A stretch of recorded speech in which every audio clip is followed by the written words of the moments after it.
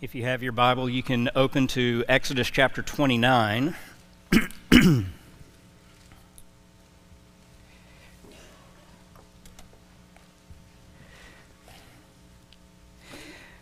Before we read, let me try to do a little bit of place setting or context framing.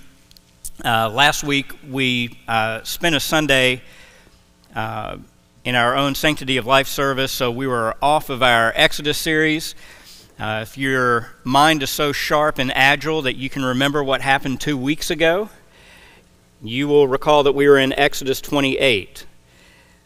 Exodus 28 largely deals with how the priests were to be dressed, or how they were to be fitted out, so to speak, for their work of the ministry, representing the people to God and God to the people. And as you get to the end of chapter 28, of course, through there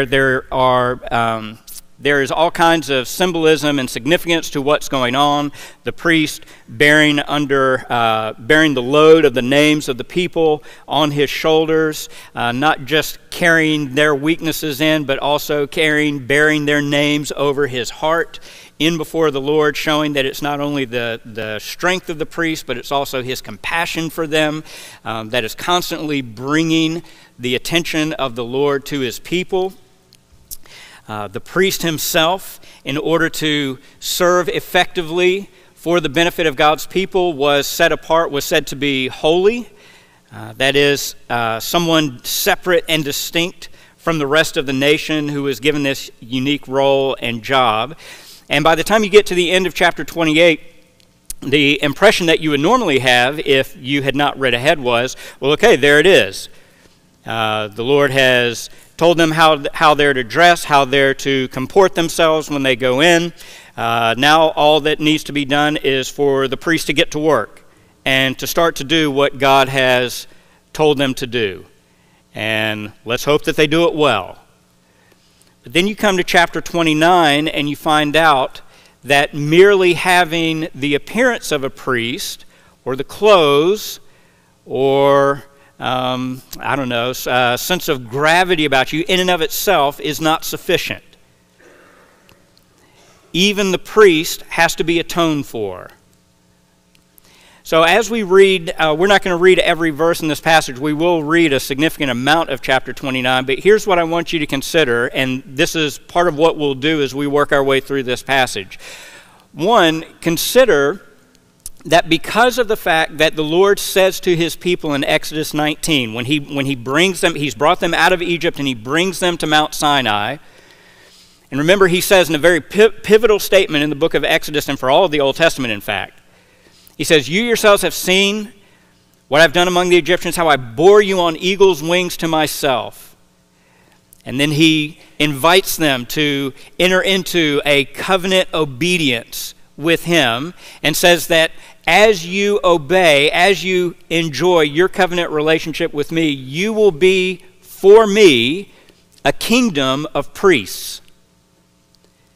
So part of what goes on in Exodus 28 and 29, or any place where a priest is being described in the Old Testament, is that there is something unique that's being said about the role that individual minister has. But because of the fact that the nation itself was to be a priestly nation, as the people are hearing this instruction, they ought to be taking into their minds and in their hearts that something of what God is doing with this priest is representative of what he intends to do with us. So, like people like priest, or like priest like people. But then here's the other side of that coin. Because of the one-to-one relationship between the priest and the people, that they are essentially one and the same, as the people continue to see what it is that the Lord is revealing about their needs to have a priest, to have sacrifices, to have atonement, what they will also begin to be confronted with is the reality that they need something better than what they can provide for themselves. Even the best priest is insufficient for what they truly need. They need a better priest. So consider then, as we read, what these instructions to the priest say about God's dealings with his people, and how it also simultaneously reveals the people's need for a better priest and a better sacrifice. Start with me in 29, verses 1 through 4. Now this is what you shall do to them to consecrate them to minister as priests to me. Take 1 young bull and 2 rams without blemish, and unleavened bread and unleavened cakes mixed with oil, and unleavened wafers spread with oil. You shall make them of fine wheat flour. You shall put them in 1 basket and present them in the basket along with the bull and the 2 rams. Then you will bring Aaron and his sons to the doorway of the tent of meeting and wash them with water. Skip down a little bit further to verses 10 through 21. You begin to see what the bull and the rams are for. Verse 10, then you shall bring, after you have washed Aaron and his sons to purify them, then you shall bring the bull before the tent of meeting, and Aaron and his sons shall lay their hands on the head of the bull. You will slaughter the bull before the Lord at the doorway of the tent of meeting. You will take some of the blood of the bull and put it on the horns of the altar with your finger, and you will pour out all the blood at the base of the altar. You will take all the fat that covers the entrails and the lobe of the liver and the 2 kidneys and the fat that is on them, and offer them up in smoke on the altar. But the flesh of the bull and its hide and its refuse you shall burn with fire outside the camp. It is a sin offering. You shall also take the 1 ram, and Aaron and his sons shall lay their hands on the head of the ram. And you shall slaughter the ram, and shall take its blood and sprinkle it around on the altar. Then you shall cut the ram into its pieces, and wash its entrails and its legs, and put them with its pieces and its head. You shall offer up in smoke the whole ram on the altar. It is a burnt offering to the Lord. It is a soothing aroma, an offering by fire to the Lord. Then you shall take the other ram. Aaron and his sons shall lay their hands on the head of the ram. You shall slaughter the ram and take some of its blood and put it on the lobe of Aaron's right ear, and on the lobes of his sons' right ears, and on the thumbs of their right hands, and on the big toes of their right feet, and sprinkle the rest of the blood around the altar. Let me just pause right there. Putting blood on the earlobe, on the thumb, even on the big toe. What in the world is that about? All right, I think that what that is supposed to signify is that the priests are being sanctified so that they are given ears to hear what the Lord says, right? He's cleansing them so that they can hear rightly what the Lord speaks to them. And then from that, as they hear the word of the Lord, and they then begin to carry it out, what their hands do and where their feet take them are meant to also be purified or sanctified. So in what the priests hear and what they do and where they go, in their role as priest and mediator to the people, they need all of those elements of their lives sanctified and purged by an atoning sacrifice. Verse 21, then you shall take some of the blood that is on the altar and some of the anointing oil and sprinkle it on Aaron and on his garments and on his sons and on his sons' garments with him, so he and his garments will be consecrated, as well as his sons and his sons' garments with him. Skip down to verses 35 through 37. Thus you shall do to Aaron and to his sons, according to all that I have commanded you. You shall ordain them through 7 days. The 7 days, symbolic of the fact that it is going to be a complete work of sanctification. Each day you shall offer a bull as a sin offering for atonement, and you shall purify the altar when you make atonement for it, and you shall anoint it to consecrate it. For 7 days you shall make atonement for the altar and consecrate it. Then the altar will be most holy, and whatever touches the altar will be holy. Verse 38. Now that atonement has been made for the priest and the altar, now he can get to his work. Here is what his work entails at the very beginning. Verse 38, now this is what you shall offer on the altar. That is, what the priest will offer on the altar. 2 one-year-old lambs each day continuously. The one lamb you shall offer in the morning, and the other lamb you shall offer at twilight. There shall be 1/10 of an ephah of fine flour mixed with 1/4 of a hin of beaten oil, and 1/4 of a hin of wine for a drink offering with one lamb.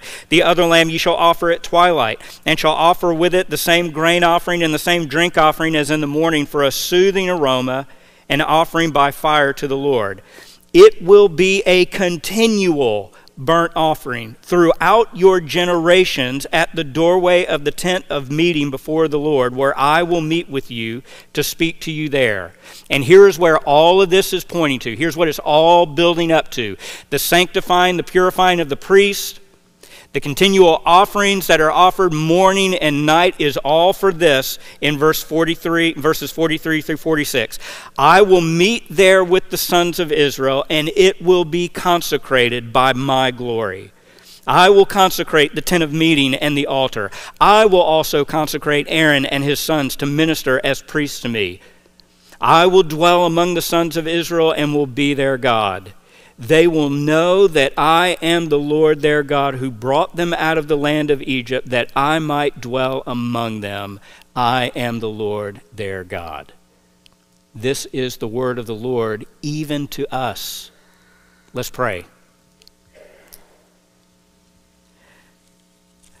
Father, would you impress upon us now, we ask, through the authority of your word, how essential it is that you have a people who have been purified and sanctified for your possession. And then, Father, be good and gracious that even as we are confronted with the demands of a holy and righteous God, comfort us by the realization that all that you have required of your people, you yourself have provided. We pray this in the name of Jesus. Amen. 3 things that we want to try to do here as we're going through this chapter. Number 1, we want to take note of the fact that what Exodus 29 is revealing, among other things, but at least this much. Number 1, that God's people need a holy priest. Number 2, that God's people need a lasting sacrifice. And number 3, God gives his people what they need so that we may enjoy him. God's people need a holy priest. They need a lasting sacrifice. And all that we need, God gives so that we can enjoy him. So, number 1, the need for a holy priest. One of the things that stands out, as we've already alluded to, is that if you were to read chapter 28, not knowing what comes in chapter 29, because of the fact that the priest is given his uniform, you would naturally, particularly in our day and age and in our culture and context, we would think, well, if you've given the man his uniform, that means that he's ready to go and start doing his job. He'll work it out. He'll do what needs to be done. The Lord says, no. In chapter 28, the Lord chooses the ones who will serve him as priests. And then he calls them. He chooses Aaron and his sons. And then he calls and tells Moses, bring Aaron and his sons to me. If in chapter 28 we're seeing in part that God chooses and calls his priests, what we're seeing in chapter 29 is that God also then needs to consecrate his priests. Consecrate sort of one of those big, highfalutin theological words, right? Highfalutin, that's a little Southernese for us, right? Highfalutin theological words. To consecrate something in this context means to make it holy or to set it apart. All right, it actually comes from the same root word or the same root that means to sanctify or to be holy. So anytime that you read, if your version uses the word consecrate, in this context, you can read that as something like, this is being done to set them apart or to set them apart in holiness.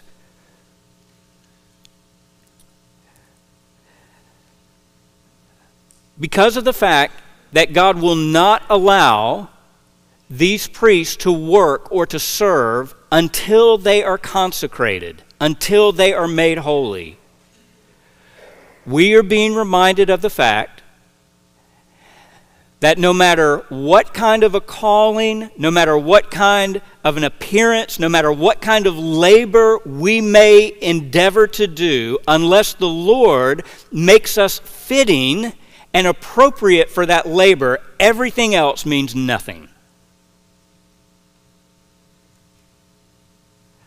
All the nice clothes, everything that sets the priest apart from all the other people, the high call and responsibility that he has to serve as a representative to God on behalf of the people and to the people on behalf of God, none of that can happen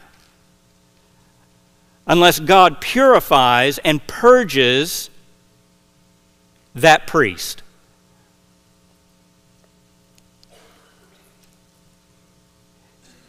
It's not, in other words, it's not the work of the priest that will make him holy.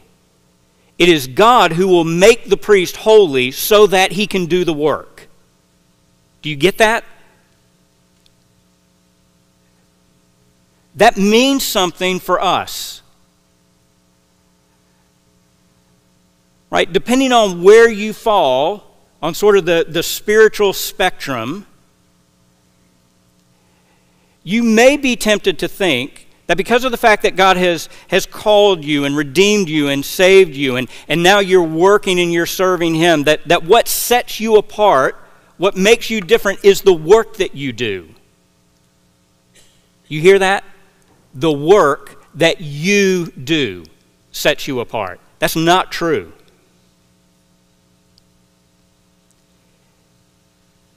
What sets you apart is not the work that you do for God, but the work that God effects on you.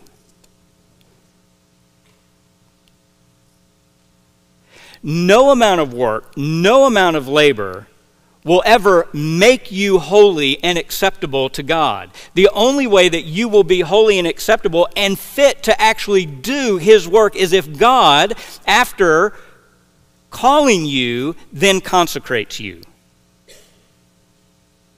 Right? That works against pride. On the other end of the spectrum, you have some Christians that battle with perhaps succumbing to the little whispers or the lies of the enemy, right?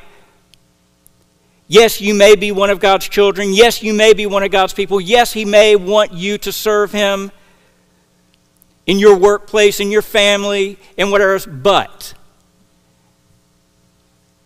do you know how dirty you are? Who are you to talk about purity in light of your history? Who are you to talk about devotion to Christ when you've been so half-hearted and fickle? Do you hear that? Those two brothers who appear to be at opposite ends of the spectrum, one reveling in spiritual pride, one wallowing in spiritual inadequacy, both have the same root problem. It looks like they're miles apart and worlds away from each other. They both have the same root problem. They think that what qualifies them is their work. And it doesn't. What qualifies the priest to serve in God's presence, what qualifies the priest to minister to his other brothers and sisters, is not his effort, it's not his attire, it's not his speech. Fundamentally, at the root of it all, what makes him qualified is the purifying work of a holy God.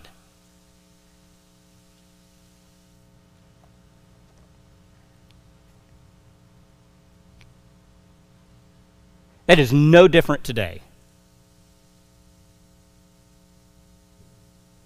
There's not a single one of us in this room who are qualified or who are fit to serve the Lord because we are just a cut above. Because we're more serious. Because we're more devoted. If any of us are in a position to serve the Lord and to be of any kind of good or benefit to one another, it's because God has made us that way.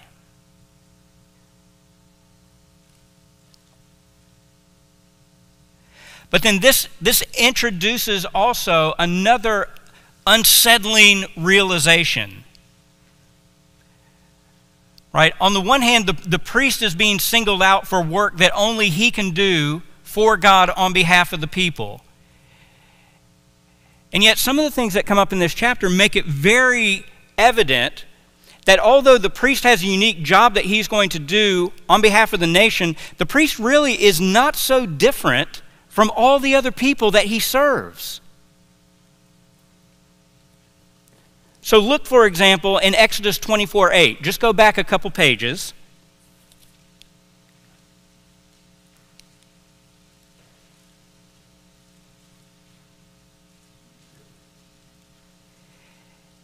In Exodus 24:8, Moses took the blood and sprinkled it on the people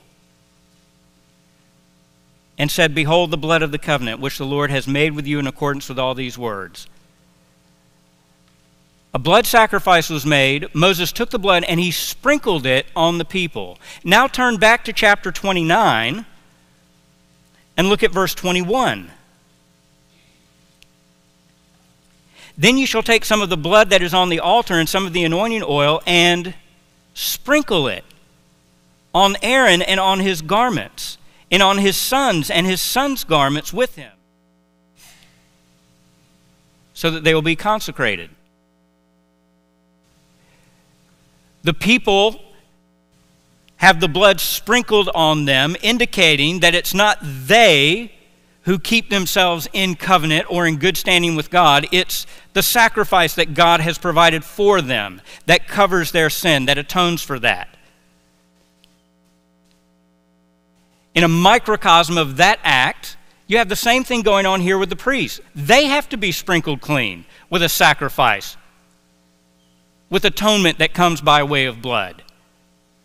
So although the priest may have a different job title or a different vocation from the rest of the people, strip all that away and you find out that the priest is no different from the people that he serves, and the people are exactly the same as the priest.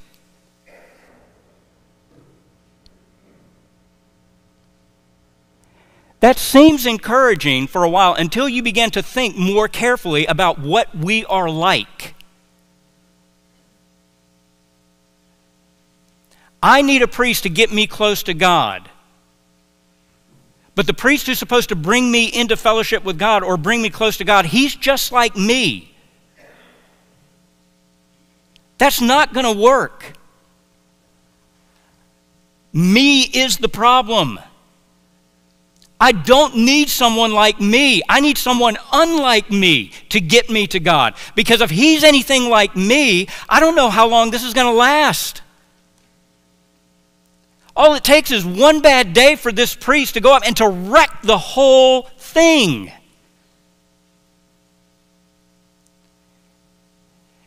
And now what sounds like this beautiful kumbaya moment of solidarity, me and the priest, we're one and the same, we understand each other, now is very unsettling.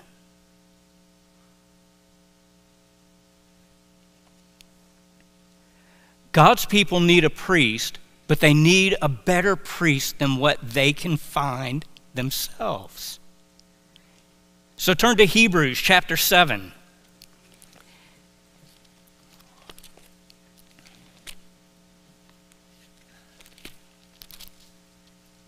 And look with me at verses 26 through 28.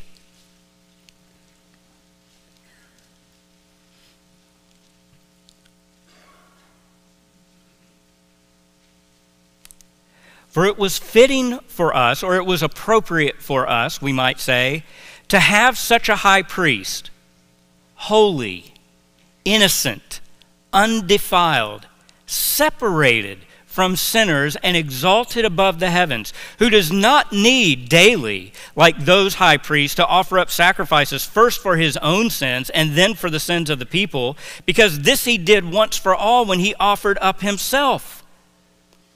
For the law appoints men as high priests who are weak, but the word of the oath which came after the law appoints a son made perfect forever. Look back up at verse 26.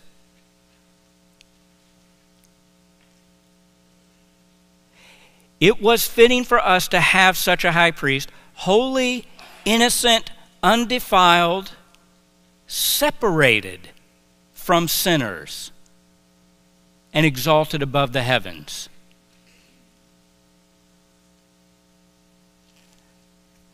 Listen, brothers and sisters, be very, very careful about taking the beauty and the perfection of Christ and diminishing it by making his glory something that seems to be a lesser glory that we can be comfortable with. Here's what I mean by that. On the one hand, the old former priests who were to bridge that gap between God and his people could identify with the people that they served. But what the people need is something that's far more lasting and far more permanent. They need a different kind of priest. But so long as the only priest that was available was a priest that came from them, they were always going to have a priest who was sinful and corrupt just like they were, who needed to be atoned for just like all the rest of us. Hebrews says that one of the reasons that God has been good and gracious to his people is that he has given us a high priest who on the one hand is like us but is also not like us. He has been tempted in every way as we are, like, yet without sin, unlike. Listen, there's a tendency today to want to make Jesus more like me, so that I can feel like I have a common bond or real solidarity with Jesus, right? I want Jesus in his weakness and compassion to be, or in his humility and his compassion to be weak and suffering and commiserating with me. People, you don't want a Savior who can only commiserate with you. You don't. You want a Savior who can rescue you. If I get sick at home, I want to be sick on my own. You know why that is? Because if my wife is sick at the same time, she's not going to be able to care for me the way that I need to be cared for, or the way that I want to be cared for. Right? Because Jesus does not have his own sin to deal with. Because he is undefiled. Because in one sense, he is separate from sinners. That means that when sinners go and call to him for help, all of his motion, all of his energy is directed to the sinner, not to himself. That's why Hebrews says that he had to offer up sacrifice. The old priest had to offer up sacrifices first for himself, then for the people. I don't want or need that kind of priest. I don't need a priest who has his own trouble. I got plenty of trouble. I need a priest who's going to get me out of that trouble. I need something better than Exodus 29. I need Jesus.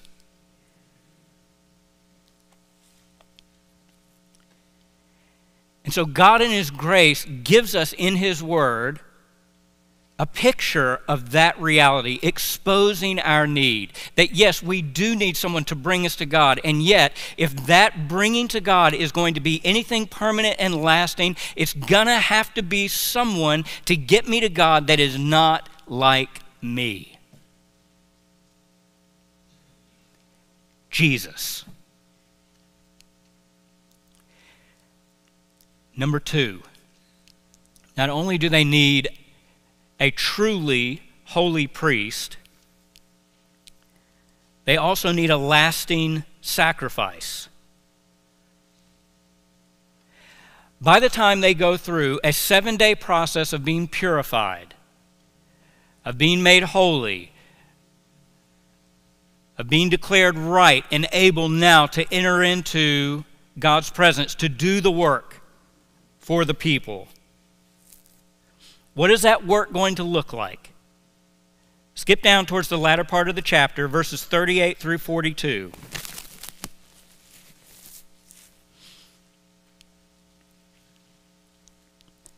Once everything has been set up, the priest, the altar, everything else, here's what work on behalf of the priest, or by the priest on behalf of the people, here's what it's going to look like in part. This is what you shall offer on the altar, 2 one-year-old lambs each day continuously. You're going to offer one in the morning and you're going to offer one at night.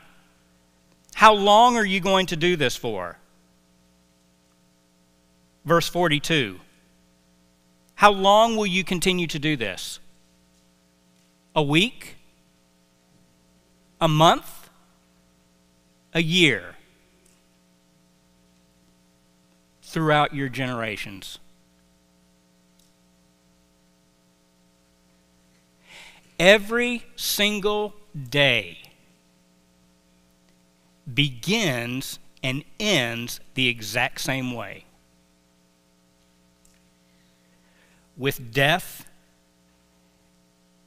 and with fire consuming a sacrifice for sin. Every single day.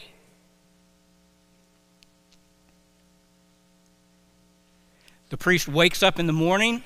The very first thing that he will do when he has prepared himself to enter into the tabernacle or later into the temple, the very first thing that he will do is slaughter a lamb.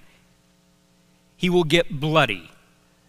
And then he will put that lamb on the altar to be burned and consumed as a whole offering to the Lord to atone for the sins of the people, to make it possible for them to continue to do whatever else the rest of the day holds. And at the end of the day, when the sun is going down, before they leave, they will close the day the exact same way. They will offer another sacrifice. It doesn't matter how many other sacrifices you've offered from morning until evening. You're going to close out your day shedding more blood and offering another lamb on the altar. It's as if God is indicating to his people that the fire of his righteous indignation over sin never goes out.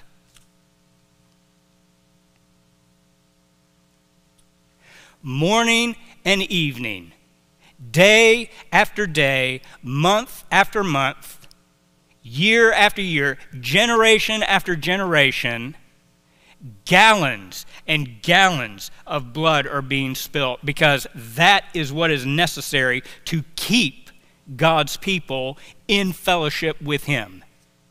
Sinful people in fellowship with a holy God.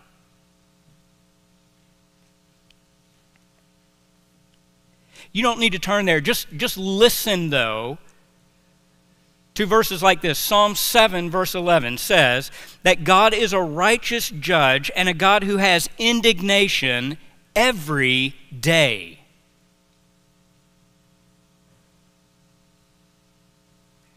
That's talking probably about the way that God stands opposed to the wicked. Here is Moses in Psalm 90 talking about the reality of God's anger towards sin experienced by his own people. Psalm 90 verses 7 and 8. For we have been consumed by your anger, and by your wrath we have been dismayed. You have placed our iniquities before you, our secret sins in the light of your presence.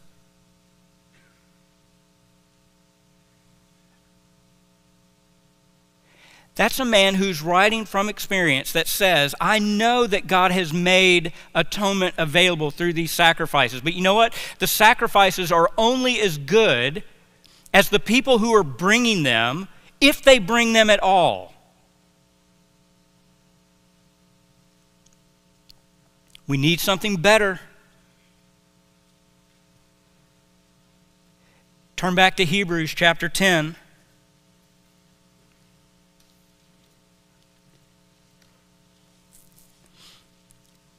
Start with me in verse 11.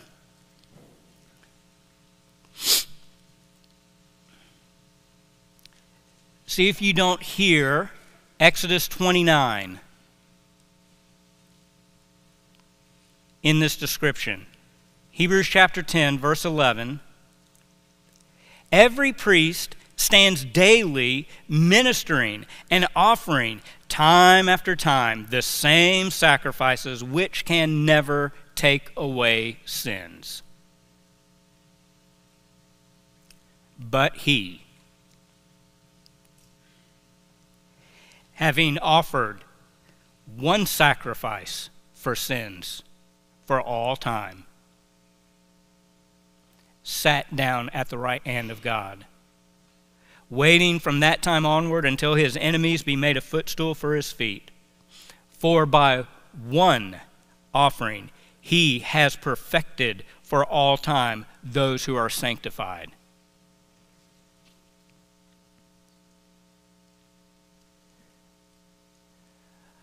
All of our sin, and by that we need to say very clearly, not just the sin that can be seen or heard.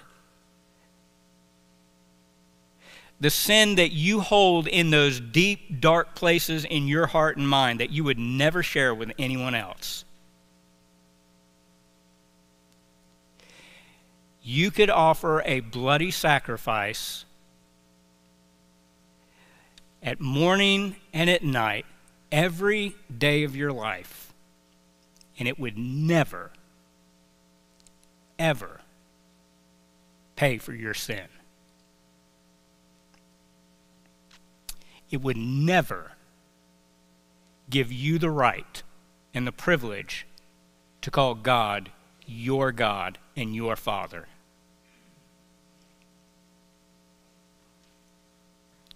You would never be able to give enough or pay enough.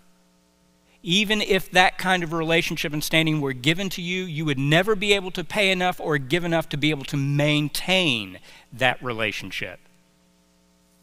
And that is what God has done for us in the person of his Son, Jesus Christ. He has taken all of that weight, all of that burden, he has placed it on himself, and now the fires of God's holy and righteous wrath directed rightly to our sin has been extinguished once and for all.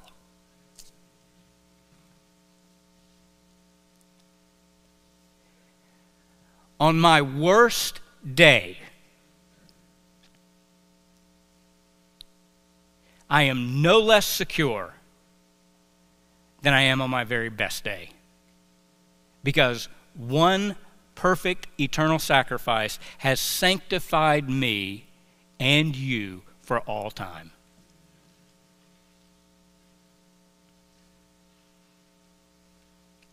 What the law could not do, weak as it was through our flesh, God did.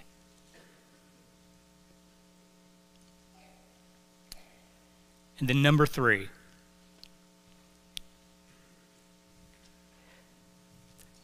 God's people need a holy priest. He's providing at least a shadow of that in Exodus 29, but he gives us the real substance in Christ.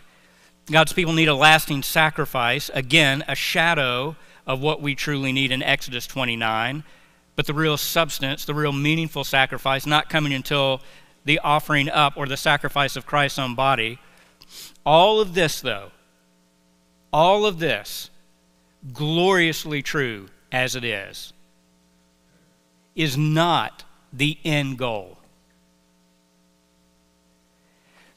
The need for a priest, the need for a sacrifice that will remain and that will last is all to get us to verses 43 and 46.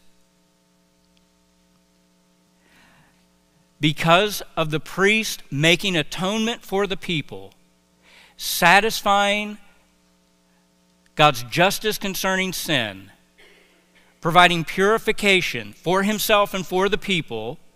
Because of that, in Exodus 29, the Lord says, I will meet with the sons of Israel, and it will be consecrated by my glory. I will consecrate the tent of meeting and the altar. I will also consecrate Aaron and his sons to minister as priests to me.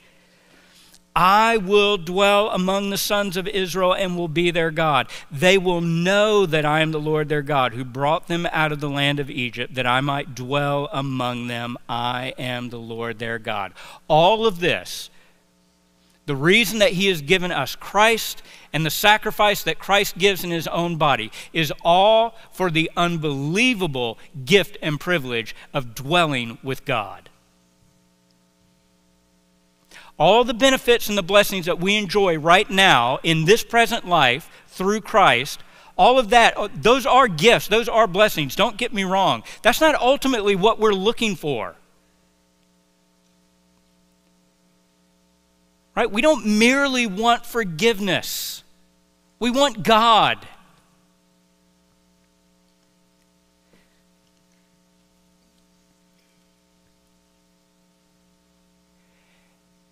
At the end of the day, what really sets God's people apart,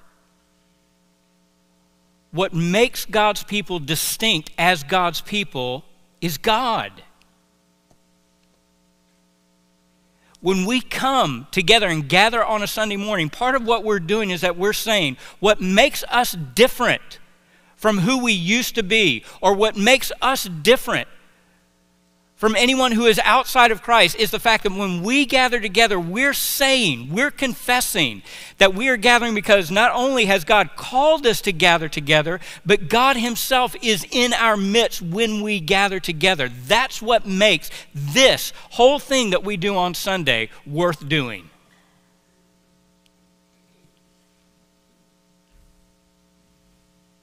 It's what makes the Christian life worth living, because in all of the labor, in all of the frustration, in all of the heartache, in all of the sorrow, we're being promised over and over and over again, but you're going to see God.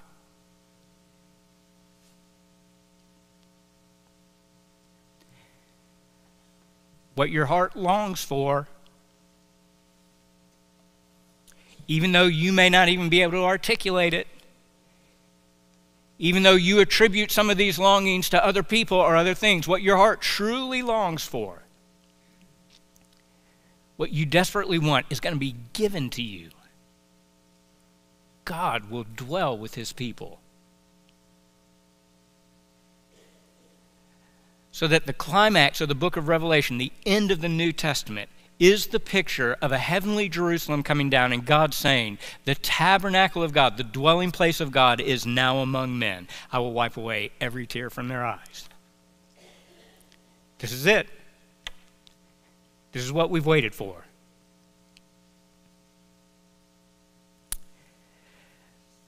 Let me also say just one other thing briefly in this last part. It's very odd, very interesting, that in verse 46, God says, they will know that I am the Lord their God, who brought them out of the land of Egypt, that I might dwell among them. For the sake of time, let me just say it this way. One of the ways that God affirms or confirms his work of redemption for his people is by his presence. Which means, Christian, that perhaps more important than you being able to point back to a date and time to say, this is when I walked an aisle, or this is when I prayed a prayer, or this is when I came to understand it, right? What may be, in fact, more important is the question, do you know and are you experiencing the presence of God today? Because if you have God today, that validates your claim to have been redeemed by the Lord previously. Kids, if you're sitting in this room and your ears, as you hear your parents teach you and as you hear guys preach in the service or teach in Sunday school, and you hear people inviting you to come to Jesus and to pray for forgiveness, all of those things are good and right. The very best thing in the world that you could ever get is forgiveness from Jesus. But the reason that forgiveness is so good, kids, is because once you have forgiveness, you get to live with God. And you want to enjoy God starting now and for the rest of your life.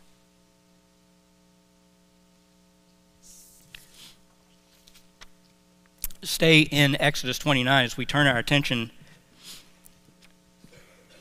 to the table.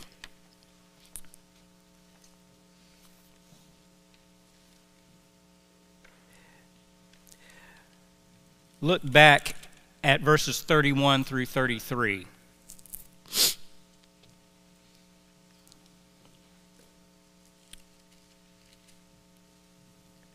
Exodus 29, 31 through 33. You shall take the ram of ordination and boil its flesh in a holy place. Aaron and his sons shall eat the flesh of the ram and the bread that is in the basket at the doorway of the tent of meeting. Thus they will eat those things by which atonement was made at their ordination and consecration. But a layman shall not eat them because they are holy. They will eat the sacrifice that was used for their atonement. Does that sound like the Lord's Supper at all? Jesus in the upper room with his disciples says, "This bread is my body, take and eat. This cup is the blood of the new covenant, take and drink." The very sacrifice that is given to us to reconcile us to God is in this symbolic way the very sacrifice that we are eating. Jesus says in John chapter 6 that unless you eat my flesh and drink of my blood, you have no life in yourself. And we are testifying as we share in this meal today by taking the body and the blood of Christ, that the one who gave himself as a sacrifice to atone for our sins is the one who continues to feed us and sustain us even to this day. It is also a reason why we would say without apology, but with appeal, that this meal is to be shared only by God's people, only by those who have entered into a covenant relationship with Jesus Christ, who have had their sins washed away, signified by the washing of baptism, and now coming to the table to eat in God's presence, rejoicing over the sacrifice that has been made. If that has not happened for you, if you have not received Christ as your sacrifice for your sin and have not followed him in baptism as a way to signify that, that does not need to hold you off indefinitely. That can be resolved today. Men, if you would come forward, please, to serve the elements.